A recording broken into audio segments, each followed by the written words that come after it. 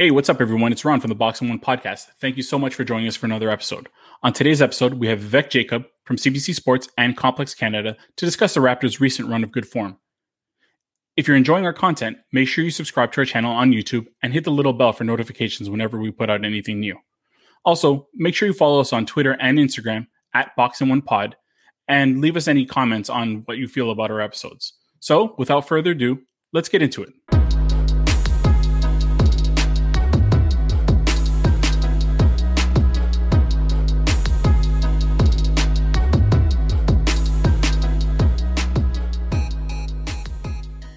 Hey, what's up, Box and One World? Thank you for joining us for another episode. As always, I'm joined by Azam Faruqi and Pramit Bose. And today we're actually happy to be joined by Vivek Jacob, who's a writer for CBC Sports, Complex Canada, also the host of the Red Couch Manx podcast, and North Courts, I believe, is seen as well on YouTube. Is that right? That is correct. Thanks for that intro. Yeah, no problem. So I want to get started by discussing what we've been seeing lately from the Raptors. And if nothing else, the recent run of form is kind of a reminder not to overreact to a team that goes 2-8 after being displaced by a global pandemic and also loses two pretty important front court pieces.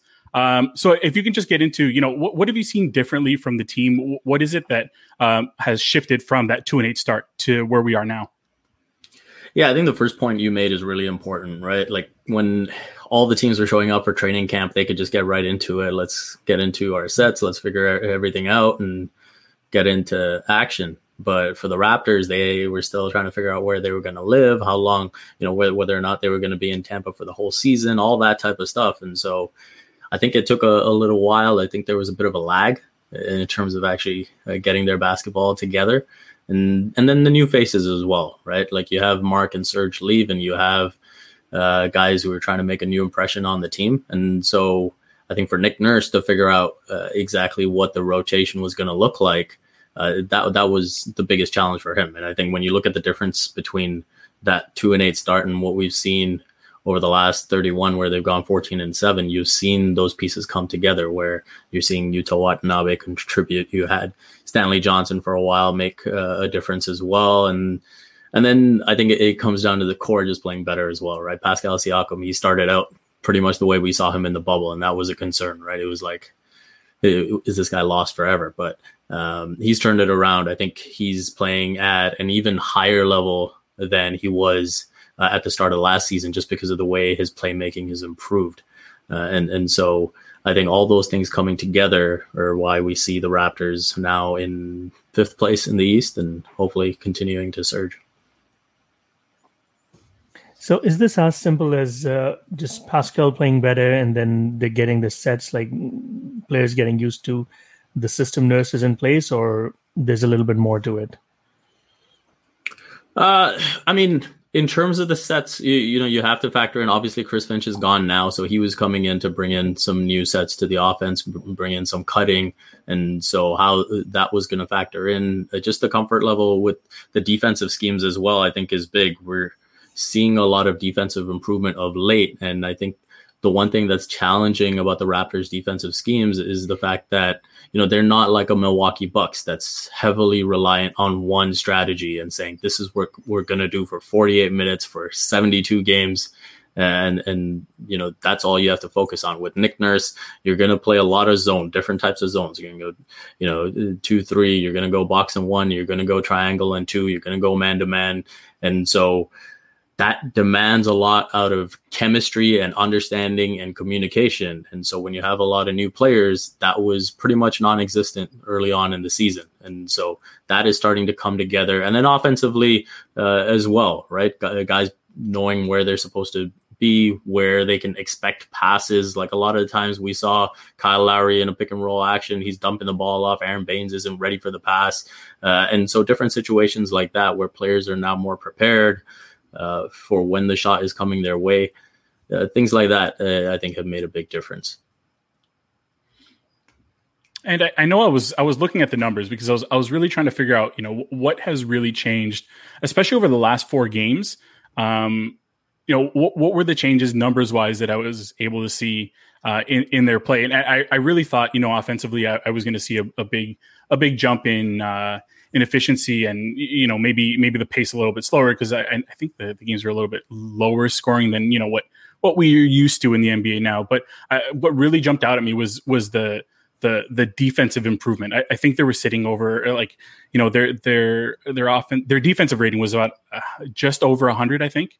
And if you look at what they were able to do to Embiid and Giannis, like their true shooting, effective field goal percentage, their offensive ratings took massive hits over the games that they've played against the Raptors. And it's kind of, same old what we're used to over the past couple of years with the Nurse defenses, where they can really contain those types of players. And we've seen it, even early on, with some of the struggles that we're seeing, they were still able to contain some of the better players. Yeah, I think, you mentioned Giannis and Embiid, but I would throw Chris Middleton in there as well, right? You look at him in the 2 games that the Raptors played, he had 11 turnovers. He had a combined 9 field goals over those 2 games. And so the Raptors really harp on an individual player's weaknesses. And especially with Drew Holiday out of the lineup, they were like, hey, we're going to gang up on Chris Middleton. We know he struggles against ball pressure, and we'll see what he does with it. And he really struggled with it. There is sort of that swagger. Nick Nurse does have a little bit of that arrogance where he'll say, hey, this is something that we can target with this player, and we're going to do it. And we're going to push them into an area of discomfort, and we'll see if they can snap out of it. Right? Like he doesn't care how janky it's going to be. We saw the Bucks and 1 in the finals against Steph Curry. So he'll go to any limits to stop who he feels is the key. And so I think now, knowing who he can trust to execute those schemes, and let's not ignore the fact that they have gone small now. I think that has been a major boost as well. Just having the core in the starting lineup that allows you to get off to better starts, and it plays to their strengths, because they want to scramble, they want to collapse in the paint, and they want to scramble out. And then the length that, you look at Pascal Siakam and OG Anunoby, what they're able to do with their length. You look at Fred VanVleet constantly being able to poke balls out of opponents' hands. And then you look at Norman Powell, he might only be 6'4", but his wingspan is 7 feet. And so, he's not a great individual defender, but I think behind those 3 guys, where he's able to just anticipate passes that are coming in and then just get out in transition, all those things are why they're able to put the pressure that they're putting right now on the opponent. It's team defense, not into they really stretch. And Stanley Johnson, in one of his post-game scrums, was talking about it. It's he was being praised. I can't remember who it was, about his work guarding Luka, and he kept reiterating, well, it's only because the other 4 guys were precisely where they needed to be. Yeah, so I was able to do my job, but if one person is out of position, it collapses the whole house of cards. Yeah, when you look at the Raptors early on, one of the things that was clearly noticeable was the fact that last rotation was always missing, right? Like they could play 20 seconds of really good defense, and then all of a sudden that one extra pass and it's a wide open 3 or it's a dunk, and that was the thing that the Raptors were doing the last couple of years. And you're saying, where is that gone? Or the other difference I notice now is I actually find it a good thing for the Raptors when fans are complaining about those flyby contests, because it means the Raptors are actually executing their schemes. If you look early on, no one was really complaining about the flyby contests because there were no flyby contests. They weren't even making that rotation. And so now we're seeing more of that. We're seeing them get out to the perimeter and challenge these shots. Should they be doing it all the time? I don't think so. I think the really good teams have caught on to that, and they're just taking that, they're just faking it and taking that sidestep 3. But at the end of the day, the improvements that they've made are significant. So I don't see Nick Nurse changing it anytime soon. And what you mentioned about that last contest, the last rotation that we weren't seeing early on, I think that's really one of the things that led to Yuta Watanabe getting minutes early on, because he was all over the place, running around like his hair was on fire, just just contesting everything. And sometimes, like, you know, we've seen it with Chris Boucher in the past, where, you know, he'll almost do it to a fault, where it puts other guys in bad positions, and, you know, it kind of collapses the defense a little bit. But early on, like, Yuta was doing what we absolutely needed somebody to do, because it just looked like it wasn't there. And, you know, it could have been the fact that, you know, they were displaced, and, you know, people's minds are probably elsewhere on their families, and but that's why I loved what Yuta was doing, and we needed it.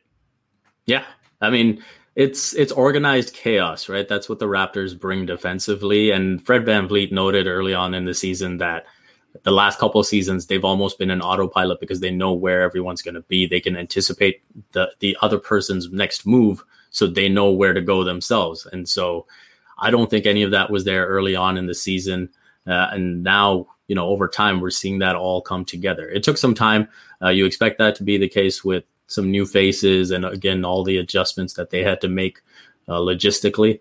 But, you know, at the end of the day, they've got it together now, and it's going to make for an interesting second half of the season for sure. To that point on Yuta and what happened to him on Friday, he had the guts to go up and try to contest it. Baines had his back turned and just sort of standing there like a pylon almost, and Yuta actually took on the challenge. So he's been getting roasted the past few days for it, but I was like, hey, most guys wouldn't even try. He went up there and tried stuff. Yeah, I mean, that's a trait of all shot blockers, right? Everyone gets dunked on, and that just means that you're constantly trying to contest. You're constantly trying to protect the rim. And so I think for the players, the coaching staff, they will look at it and say, hey, that's a guy that's, you know, going to put his body on the line for the team and do whatever it takes. He's not worry about his ego or anything like that, right? To me, I'd be more concerned by the guy that sees someone just coming through the lane and just getting out the way. Mm-hmm. That's the guy I don't want on my team. So I'll take Yuta, you know, risking it all in that fashion all the time. Yeah, definitely. And you touched on it earlier with you know, with the going small, and that's made a big difference. And, you know, early on, I think us for sure, and maybe a lot of fans in general, we're really getting frustrated with Nick Nurse and sticking with Aaron Baines and you know, Alex Len when he was around. Was that one of those things that they had to do to see how Aaron Baines would fit in with the rest of the guys, and so that Nick Nurse could get an idea for, you know, how his rotations are going to play out once things settle down? Yeah, for sure. I think, you know, one thing that maybe gets underrated with you know, rotations and things like that is just the relationships that need to be maintained, right? This is an NBA 2K where you can just plug a guy in, plug a guy out, and no one's really saying anything. You know, once in a while you get a notification saying, hey, someone's requesting a meeting. You know, in this case, you have to manage that relationship. And so if you've had conversations, say, with an Aaron Baines, when you're trying to sign him as a free agent and saying, hey, we see you as a starting center, we want this, and, you know, we're going to give you all of this, then you've got to give him the opportunity to at least show that he can be that. Now, once you've built up enough of a sample size where you can say, hey, Aaron, we've given you a chance. We've tried to, you know, give you as much leeway as we can, but we're running out of time here. We've got to get the season back on track. Then that conversation becomes that much easier, right? And so, you know, not to say that egos would be bruised either way, but I think coming down the line when you need someone, you know, that might be part of why we're seeing the production we're seeing out of Baines right now as a backup center in a role that he's probably more comfortable in. There are these people called agents who are very, very powerful. I don't know if you've read Victory Machine yet, about the Warriors, and yeah, just talking about the power, they really expose some of the power agents have. And if you ever wonder why a team signs a player for no reason, I mean, the most open example is Contavious Caldwell-Pope, Rich Paul guy signing with the Lakers to help set up the LeBron signing. But you'll always, if you ever wonder why teams take chances on guys that you just wonder that they don't fit in the rotation, we have depth here, why? It's likely setting up a different move. So there's a method to the madness, even if most fans or even the media doesn't see it. There is. You have to remember that the coaches are operating with more information than we are. Trust in Masai. At the end of the day, if you can't trust in Masai, then you can't trust in anyone. Well, that's a good segue to our next question. Well, actually, before that, I want to touch on a point there, Pram, because so who is linked to Baines that we're bringing in next year then? Oh, who knows? I don't know. We got to do some digging. We got to check that out. We got to. May not be next year. It could be in 2 years. Who knows? No, but ask your question. Well, that was obviously that's the next sort of. I guess there's two names right now: Masai and Kyle, sort of the staples of the run, the two core pieces of the run since 2013, since the Rudy Gay trade. Really, those have been the two guys. Kyle is the last player that was on the roster when Colangelo was the GM. So we'll start with Masai. I mean, there's still obviously he hasn't extended, at least not that we know of. Everybody else in Nurse, Bobby, I'm assuming the others in front office staff have all been extended. As Masai said, yeah, we're going to take care of everybody else first. What do you think is going to happen there? If you were to, I mean, there's all that Washington rumor came out again about a month ago, sort of died down again. I mean, most elite orgs, you talk about the Lakers, the Nets, the Warriors, San Antonio. I mean, they all have their front offices lined up. So, what do you think? I honestly think Masai is going to be back. I would be surprised if it was a long-term deal. I think he's more likely to take a couple of years and just, kick the can a bit further down the road and see where things are at in a couple of years. I don't think he would want to leave the Raptors sort of in limbo where you've got this offseason where you don't know what's going to happen with Kyle. You've got potentially, in excess of $20 million in cap space that you don't know how you're going to operate it. So I think he'll prefer to leave the organization in a better spot than what it might potentially be in the summer of 2021. And, looking beyond that, I just think he's thinking a lot bigger than just basketball. And so I wouldn't be surprised if he left the Raptors. It wasn't for, another president job in the NBA. It was, to really take, the Giants of Africa or everything that he's doing to promote basketball there and human rights to another level. And so, the contacts and the time that he can put into that, I think that's what he would transition to. And in the meantime, I will say I wouldn't be surprised if the main negotiating factor right now is to actually get more money so that he can create more funding to do those other things. Yeah. And that's where the whole Washington rumor comes into play because of that access to Capitol Hill. Although, because Obama's based out of Washington now, a lot of organizations are based out of there. I'm not worried about that. He's got BBM. He doesn't have to worry about actually being there. Is he still on BBM? There are benefits of being in person.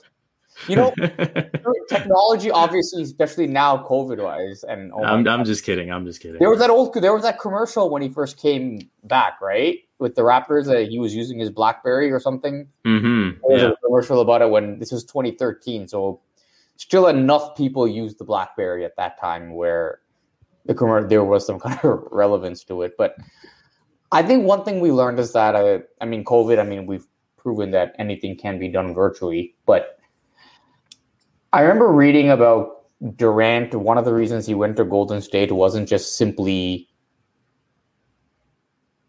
the team, but it was that he wanted to be situated in the Valley. Yeah. That's true. Yeah, it's all speculation. Same thing with LeBron as well, right? It's beyond just basketball. Yeah. Let's just hope that he stays. I remember when we had Blake Murphy on and we brought it up. Blake was just shaking his head. He's like, of course Washington is going to want him, but who wouldn't? So let's hope we can retain him. But then, so the other part of Pram's question was Kyle, and we discussed this just in relation to the Andre Drummond, kind of rumors that was out there by Shams about, the talks that we're having. And I got some questions about some people who listen to our show asking why we would just not consider trading Kyle for Drummond? And I don't want to talk about this in the context of Drummond, because I think Drummond is not the answer. He's not going to do much for us. But, would they consider a Kyle move at this point for anybody else? Or is this going to be the last season that Kyle's going to be around in a Raptors uniform, I guess? I mean, I think the only way Kyle gets traded is if he asks for a trade. I don't think there's any way the organization is actively pursuing it. I think it would take Kyle to actually go to the front office and say he'd like to move on. And if I'm being perfectly honest, I can't see a trade out there that changes the Raptors' ceiling dramatically. Those players that you would get for Kyle Lowry to do that would not be available. And what's interesting also is that you look at the contending. So if a team were to trade for him, it'd have to be a contender. And if you look at the contending teams who really could use a Lowry to really just increase their odds, most of them have depleted their asset base. I mean, the Lakers depleted a lot for AD, Clippers with Paul George. A lot of these teams have used up their draft picks / young player pools. So I'm not saying no. I mean, there's always a move to be made that we just don't see. And I don't know. I mean, I could see it going either way, but I don't think it's as simple as, okay, it's time to move on from him or it's the right time. They're ready to go to that next core. He's getting older. He wants to win. Oh, and nobody knows. I mean, there's something to be said about at his point in his career, just he could stay in Toronto, decline, and will continuously get love. He could go elsewhere, decline, and just take the blame and the abuse. So, because it's really about what you do for that team today. How LeBron got blamed for the first year with the Lakers. He's no Kobe, whatever. So. Yeah, no, for sure. I mean, I think if there is a team out there that can get a deal done that would actually appeal to Toronto, it would be Philadelphia. I mean, and that wouldn't be a win now move. That would be for the future. So, you give up Kyle Lowry, you get a future player in, Tyrese Maxey, you get a first round pick. Probably have to get Danny Green back to match salaries. Something along those lines, I could see the Raptors doing if Kyle Lowry wanted to go that way. Because then, he would look at that situation and say, okay, him next to Ben Simmons and Joel Embiid, that's going to be tough to beat. So, I think that's probably the only team. And then obviously the hometown factor as well. I think that would mean a lot to him. I don't even think this could work. But actually, the more I think about it, it won't work. The only other team I'm thinking that's now a legit contender, but they're covered in the backcourt was Utah, but their backcourt is pretty much set, so there's no room for them. Yeah, Conley and Mitchell are playing great together. As soon as I came out of my mouth, I was like, no, that's not going to work. So, and also, just to take this a little bit further. So obviously they're not the 2-8 team that we saw. They're far better than that. Are they closer though to the 2-8 team, or are they closer overall to what we're seeing now? Like the ceiling is pretty high right now. 4-0. They have two wins against the Bucks, a win against the Sixers. We'll see what happens tonight in about an hour against the Sixers again. But where on the spectrum are they? Are they closer to the really bad team, or are they closer to the really good team that we're seeing right now? And also, what do they do going forward? Do you think they just stick with what they have, or do they make minor moves to kind of round out the roster for the playoffs this year? So, I mean, I do think this is a really good team. I think one thing I'll say is coming into the season, so before the 2-8 and all that, I saw them as a team that was likely to be a first round exit that would maybe, depending on the matchup, have a shot at the second round. And now I would say, unless they get a really bad matchup, I would expect them to get to the second round. And that's kind of where I saw them last year. And, obviously last year they looked like a team that, pre-COVID could get to the finals. And, who knows, that 7-game series with Boston could have gone either way. But I'll put it this way. When I think about that team that we saw against Boston and how bad Pascal Siakam was and how bad Marc Gasol was, I think this team could be better in the playoffs than that team was. Really? Yeah, I mean, that's interesting. No, I think. Can you expand on that? Yeah, because I mean, on paper, that other team, you had a Serge and Gasol. Serge played well in that series. Obviously, we saw how terrible Pascal and Gasol were, and the center situation definitely still needs to be looked at, I would say. Yeah, so I think when I say that, I mean, look at the way they were able to perform in that series. Like, Marc Gasol was a shadow of himself. Serge Ibaka could give you something offensively, but he was still hurting you defensively. You look at Fred VanVleet's numbers in that Boston series, like they were way down from the Nets series. Like he looked like an all-star in that Nets series. He looked like an all-star in those 8 games, those seeding games before the playoffs got started. And then, he completely vanished in that playoff series. So it was heavily reliant on Kyle Lowry. And the offense to me was really a mess because everyone had them, well, at least the Celtics had them figured out in the sense that everything was either coming at the rim or it was a three-pointer that they were jacking up. And so when I say that this version of the team can be better than that version, I look at Pascal and Fred as being the keys to that because Pascal's playmaking has elevated. And so I feel like he's going to be able to create better looks for his teammates. He's going to be reading those double teams a lot better.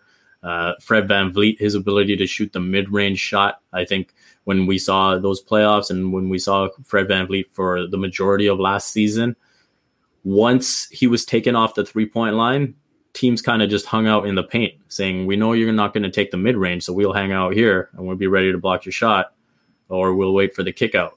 And now he's pulling up and he's taking that mid-range, which is forcing the big now to make a decision. It's like, oh, I can't drop the way I was used to. So he's having to get up a bit further. Now that's giving Fred VanVleet an opportunity to drive past him, and that's what's creating chaos. And so I think the shot spectrum for the Raptors is a lot better offensively. Defensively, they're coming together. And then, trade deadline, I don't expect a major move, but I do expect them to be players in the buyout market. Obviously, it'll be tough to contend with the Lakers and the Clippers and the Nets, who will be looking to get their own big man as insurance for DeAndre Jordan. But I do think that, the version that we saw specifically in that Celtics team, this Raptors team as it exists. I mean, let's not forget about the improvements that OG has made as well, right? Like that's going to be a big factor. The fact that he's going to be able to contribute more offensively. Norman Powell, he'll be the X factor like always is. If he can bring this consistency to the playoffs, then for sure, I do think that the level of play of this team can be higher than the level of play we saw in that Celtics series. And that's a very good point. Yeah, go ahead, Ron. Since you mentioned his unfortunate departure, Chris Finch going to the Wolves, and kind of odd timing. I don't think there's a lot of precedent for this happening mid-season. But how much of what we've seen offensively and some of the changes that we've seen have been his influence on the offense in general? I think cutting is a big thing. And I think maybe just that expectation to take the best look you have. And I think, if anyone's read Nick Nurse's book, Rapture, you'll see that he's someone that is a big believer in, the shot spectrum of taking threes and taking shots at the rim and getting to the free throw line. He's not big on the mid-range shot, but I think that's something that's sort of been, he's been pushed to do this season. Just because you don't have Kawhi and you don't have, a LeBron James who can pull up in the mid range, it doesn't mean you just don't take mid range shots, right? Because for me, when you just tell the opponent that that's all you're going to try to do, it makes you that much easier to defend. Yeah, right? Exactly. Look what happens to the Rockets every year in the playoffs. Yeah, and Tony Harden years. It's just you can get away with it in the regular season against weaker teams in the playoffs, but once you come like once you're facing the elite teams, it's you need to be able to surprise them. Yeah, you got to keep your defense honest there, right? Exactly. And that's the other thing too, right? Why is the Raptors defense so successful? Because they're constantly changing, because they're constantly giving you different looks. Why do the Milwaukee Bucks fall apart in the playoffs? Because they do the same thing over and over, right? When you constantly do the same things, teams can plan for that. Teams know what to expect, and teams can execute against it. So when you add that element of variability, where you add that dynamism to your offense, I think it makes it that much more difficult to defend. And so that's why, again, I do think the Raptors are looking like, those lessons from before that they've had to learn. Again, Chris Finch deserves a lot of credit for that. And then the cutting again, before I think you'd only see cutting where it was, almost forced, right? Where Pascal Siakam gets the ball in the post or someone gets the ball in the post. And now you're saying, okay, the ball is stuck there, so someone has to move. But now you're seeing, even just on a pick and roll, you're seeing as soon as they come off the screen, someone from the strong corner is cutting right through and they're able to get a dunk, or, you're just seeing a lot more movement. And so I would credit Chris Finch for that for sure. Yeah. And with the cutting, just to further expand on that point, I think, in the past, like it was just really like there was no believability to the cut. It was just, let's just come through. This is what I'm supposed to do. Nobody was trying to sell that they were going to get the ball at any point. And now with cutting, especially when you add a guy like we've seen lately, a guy like DeAndre Bembry, who's Rondae Hollis Jefferson sort of, but he can make plays a little bit more. He can handle the ball, and adding that extra facet to the offense really helps because he sees the game a lot better than maybe somebody else who would have been in his position. And just in general, bringing OG back is completely changing anything because now you're so versatile, and Nick Nurse can go back to really being fluid and changing what he's doing offensively, defensively to match the situation. Whereas before it was kind of just like, this is what we got, this is what we got to go with. And it's, square peg, round hole. Yeah, exactly. And then, the final part of that I'd add is Norman Powell, right? Like him getting more minutes. What are his strengths? They're cutting, they're slashing, they're attacking closeouts. And so when you put him around players like Kyle Lowry and Fred VanVleet and Pascal Siakam, where he is the third, fourth option in the offense and he can attack off of what all those other guys are doing, it makes him that much more effective, right? When we say starter Norm versus bench Norm, like there is more pressure on him when he's coming off the bench because now he's being asked to create, he's being asked to do more around lesser players. And so when you get him around that starting five, it just makes life that much easier for him. And to cap this discussion off, then is there any concern that we're going to see what we saw the last postseason against the Celtics, where the offense just completely dried up? Like that's the big concern that I have. And Pramit and I were talking about this, especially with the way our offense is constructed right now, it's a lot of drive and kick. And if we're not hitting shots, I'm a little bit concerned about seeing a repeat of the Boston series again. Yeah, I mean, I would expect if the Raptors get the Celtics again, that is just a bad matchup for them. Yeah. Right. Obviously, Marcus Smart isn't healthy right now, but if he's healthy, that team's outlook is completely different. Kemba Walker looks a shadow of himself. And so that would be a bad matchup for sure. But again, I would have concerns about, what Pascal Siakam are we going to see in the playoffs? And so if he reverts back to the player that we saw in the bubble, then obviously, what I said earlier about, that team, this team can be better than that one, that goes out the window, right? If he plays at this level that we're seeing, then it changes the outlook completely. And so, I think those are perfectly valid concerns to have, even with Fred VanVleet. We've seen him struggle against teams with a lot of length before, even on the championship run. Yeah, he had those great series to close out against the Bucks and the Warriors, but he could barely get a shot off against Philly, right? So I think those are things, again, he's going to have to prove in the postseason, because when he was going up against the Celtics and Marcus Smart is bigger than him and Jaylen Brown is bigger than him and Jason Tatum is bigger than him, it just makes life really difficult. Yeah, I really believe like last year's Celtics series had Pascal just being average. Won that series. I agree. I think a lot of the problem was that he was so bad, it just threw their offense just completely got distorted and discombobulated, and I mean he missed a lot of like open looks at the rim, a lot of floaters, and it just threw everything else off because at the time when your leading scorer is throwing stuff is just out of whack, it just really disrupts the whole rhythm of the offense. I mean, the defense was incredible in that series. He was very Baines-esque at the rim. Yeah, and you know that's one thing that I think Pascal still needs to develop, that sort of forcefulness when he's getting to the basket. I think he's still too cute where he's almost too focused on what the defender is trying to do. And so if there's a hand up, he will try to switch where he's finishing from and, sort of change his angle and change his body motion, where I think he's just got to go up with conviction and say, hey, either I'm going to hit or I'm, going to dunk it on your head. And so I think a bit more of that will help. I think a bit more of that will help him get to the free throw line as well. And then, I think Fred VanVleet's playmaking, we've talked a lot about, him being able to get his shot off, but his playmaking has gotten better too, right? The pick and roll reads that he made last year versus this year, it's night and day. And so that improvement in itself is going to help. And we'll see, we talk about the guys who did struggle in the postseason last year and whether they'll change this year. We have to see the guys who haven't seen the postseason at all, really, if they can even handle it, right? Like someone like Chris Boucher, what's he going to look like in a postseason with big minutes? Mm-hmm.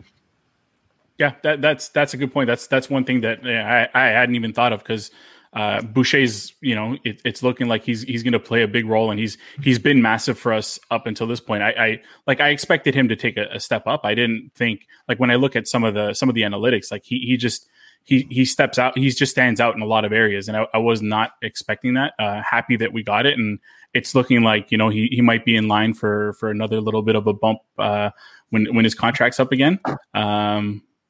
But I mean, I think that this is a good place to end off the Raptors conversation. I mean, I think we're all in agreement that a second round appearance is definitely possible, and hopefully it's a little bit more than that. But Azam, did you have any tennis or soccer questions that you wanted to ask? Well, soccer I'm hurting these days, so I can't. But... Liverpool fan. Oh, okay. But sort of a disappointing Australian Open for the Canadians. They didn't, we saw a little bit of US Open last year. Obviously, Bianca wasn't there, but the men's, they made it past the first week. What happened this time around? I think for me, Felix, he should have closed out that match against Karatsev. Mm-hmm.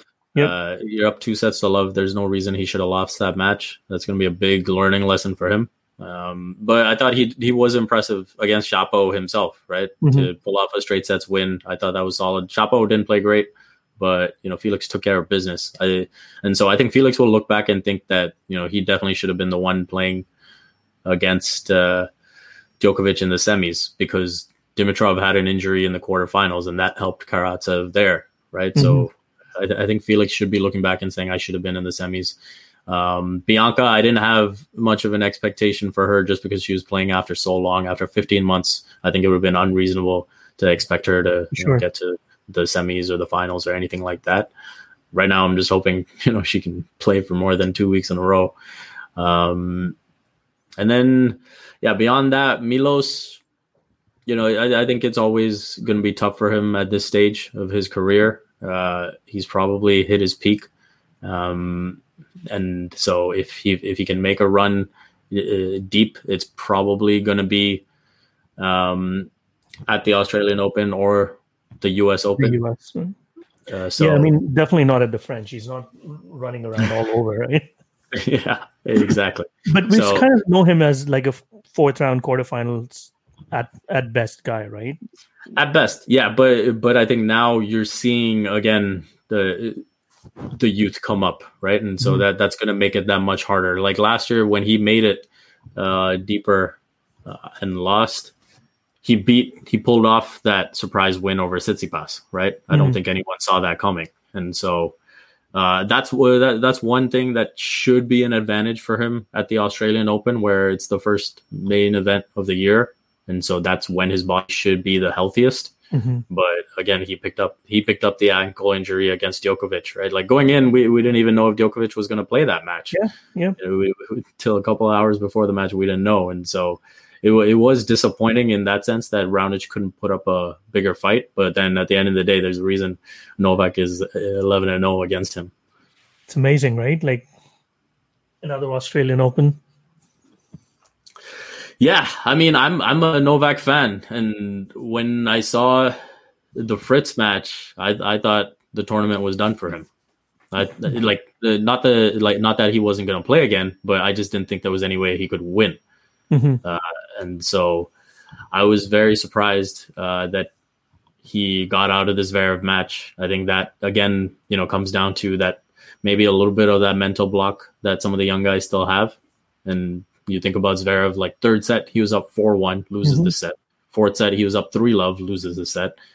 So those are things where the young guys still have some work to do to catch up. But I'm enjoying it. I'm enjoying the old guard holding them off as long as they can. Still resisting. There's no one in sight who can. I mean, there's a lot of good young players, but I mean, French, you're going in, you're probably still thinking Nadal, right? So it's gotta be. Exactly. It's got to be Nadal. Djokovic will be the favorite at Wimbledon. U.S. Open is the one that always looks like the wild card every year, right? Like, I think that's where, by the end of the calendar year, there's a bit more mileage on the legs, and injuries play more of a factor, and fitness plays more of a factor. And so I think that becomes a bit more of a wild card. And hopefully we can, I don't know what it's looking like, but hopefully we'll have some fans in New York for the U.S. Open. I don't know if they've said anything about that yet, but. You think Roger's got one more in him? I'm hoping. I want one more. I would love to see that. I don't think so. Sorry, go ahead. Oh, no, I'd be surprised if Roger has any left in him. I thought, it was impressive enough for him to get from 17 to 20, right? I think for a while at 17, we thought he was done. And then he was able to come back and get 3 more. So I thought that was impressive to at least extend his hold at the top. But I would be shocked if Rafa doesn't have the most Grand Slams in men's tennis by the end of the French Open. Mm-hmm. No. And I mean, I think the only shot Roger has is at Wimbledon. And even now, I mean, the surface has changed somewhat over the last little while. It's no longer that traditional serve and volley. So, I mean, you still have longer rallies. Kind of plays against him. But, I think that's probably his only shot. I'm with you there. I watching that match where he played Djokovic in the final, I think Federer was the better player in the final. It's just obviously, Novak won in the way that mattered. And I think that's the one thing that Novak has where all of a sudden when the pressure is on him and the situation gets difficult, he just goes into this mode where it's like, I'm not going to make a mistake. Yep. You're going to have to do something absolutely ridiculous, but I'm not going to make a mistake. And so, I think that was Roger's chance. And so if you're Roger, you have to take heart in that, right? Mm-hmm. If you're Roger, you have to look at that and say, I was the better player. I can still play at that level and, give himself every chance he can for Wimbledon. We talk about LeBron and Brady playing at a high level into their late 30s, now 40s for Brady, but Roger is in that category. He's going to be 40 this year, and this doesn't I don't know a lot about tennis, but I know enough to know that this does not happen for somebody to be at his level in his late 30s.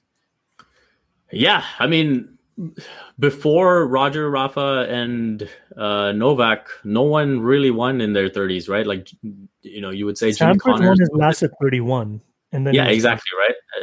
And so like Jimmy Connors was kind of an exception. I think Agassi might have won one as well into his 30s, but that was really about it. But I think that again goes back to you have to credit sports science, right? And now there's so many things you can do diet wise, fitness wise, training wise to keep yourself going for a longer period.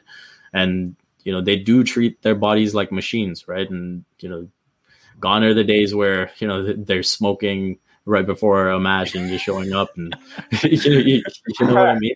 Like those days are long gone, and so the fitness levels are just crazy now. So I think this will become more of the norm, where you're able to see the greats go on till their late 30s, and if we're having this conversation, we have to include Serena in there. I know she hasn't won of late, but she's the one with 23. So at the end of the day, she's when she was pregnant.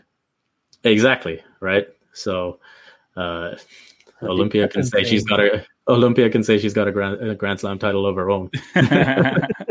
So last question, just to cap this off, and again, we appreciate you joining us and spending so much time with us. But so Man United, second place. I don't know if you expected that much success coming off a rough season last year, but it's got to be hard still, though, looking up at first place and seeing Man City above you guys. Yeah, it is hard, but at the same time, I would much rather see Man City than Liverpool up there. And I say it more from the standpoint of just total titles, right? Like it's going to take a long time for City to get up to United's 20, to get up to Liverpool's 19. So I think I'd much rather see City get a few while United are still trying to find that level. When Liverpool win one, it really hurts, right? Because they're right there with United. Yeah. So I think for United, this is probably the most encouraged I've been post Alex Ferguson. So I think they've maintained some consistency for the first time. I've really been pro keeping Ole since he's arrived, because I just wanted some stability at the club. I was tired of just getting rid of manager after manager after manager. That hasn't been United's way. That's been Chelsea's way.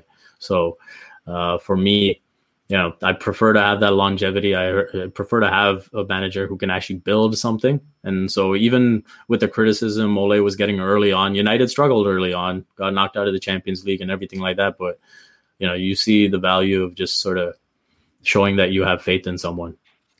Yeah, and I would say, I was a little surprised. I'm surprised to see them at this, I was hoping that they'll probably end up top 4 just in terms of progression, not hoping in terms of winning, because obviously that's no for me.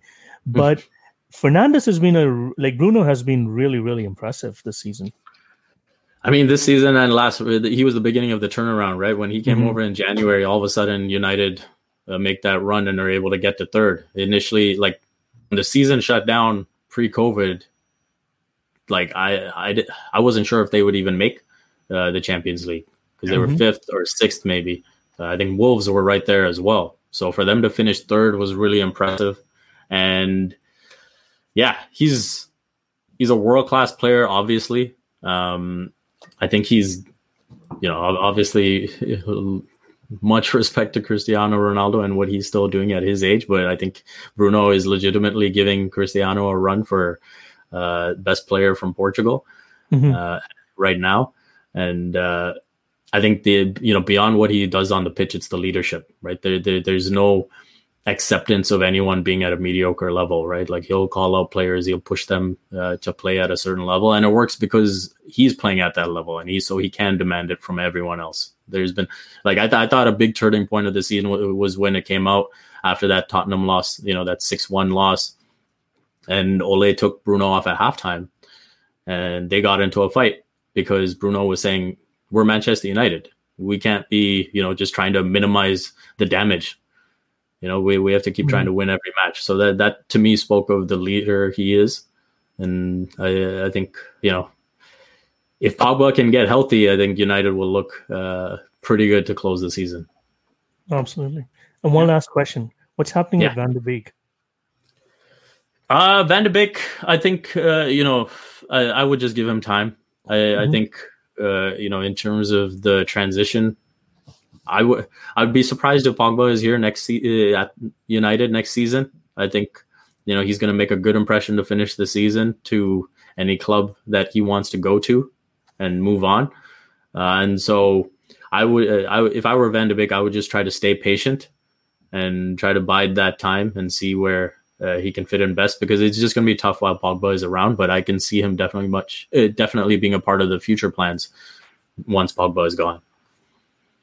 All right. So again, Vivek, thank you so much for joining us. I think that's the good spot to end it off. I mean, we got a Raptors game to watch pretty soon, so yeah, you need to use the washroom first and get mentally prepared for it. But if you can just tell everybody where they can find your stuff, if you have any articles, recent articles, or any upcoming articles that people can check out.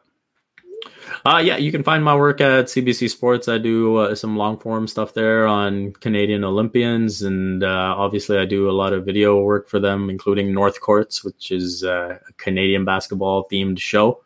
And besides that, you can find my work at Complex Canada, where I do a bunch of different stuff. You can listen to, we talked about Manchester United. You can listen to the Red Couch Mags podcast, which recaps every Manchester United match. And yeah, besides that, you can follow me on Twitter at Vivek M. Jacob. Again, thank you very much. And to all our viewers and listeners, make sure you subscribe to our YouTube channel. Hit the little bell for notifications whenever we put anything else out. We're available on all major podcast platforms. So, subscribe to us there, and at Boxing One Pod on both Twitter and on Instagram. Just leave us any feedback, anything you want to hear or see on upcoming episodes. Make sure you reach out to us. And we appreciate you guys listening, and we'll see you soon. Actually, one last thing. We recently recorded an episode on Negro Leagues baseball history, and that should be out soon. So just look out for that. That was a really great episode with Raymond Doswell from the Negro Leagues Baseball Museum. So should have that out in a couple days as well. All right. Thanks, everybody. All right. And we'll see you soon. Thanks.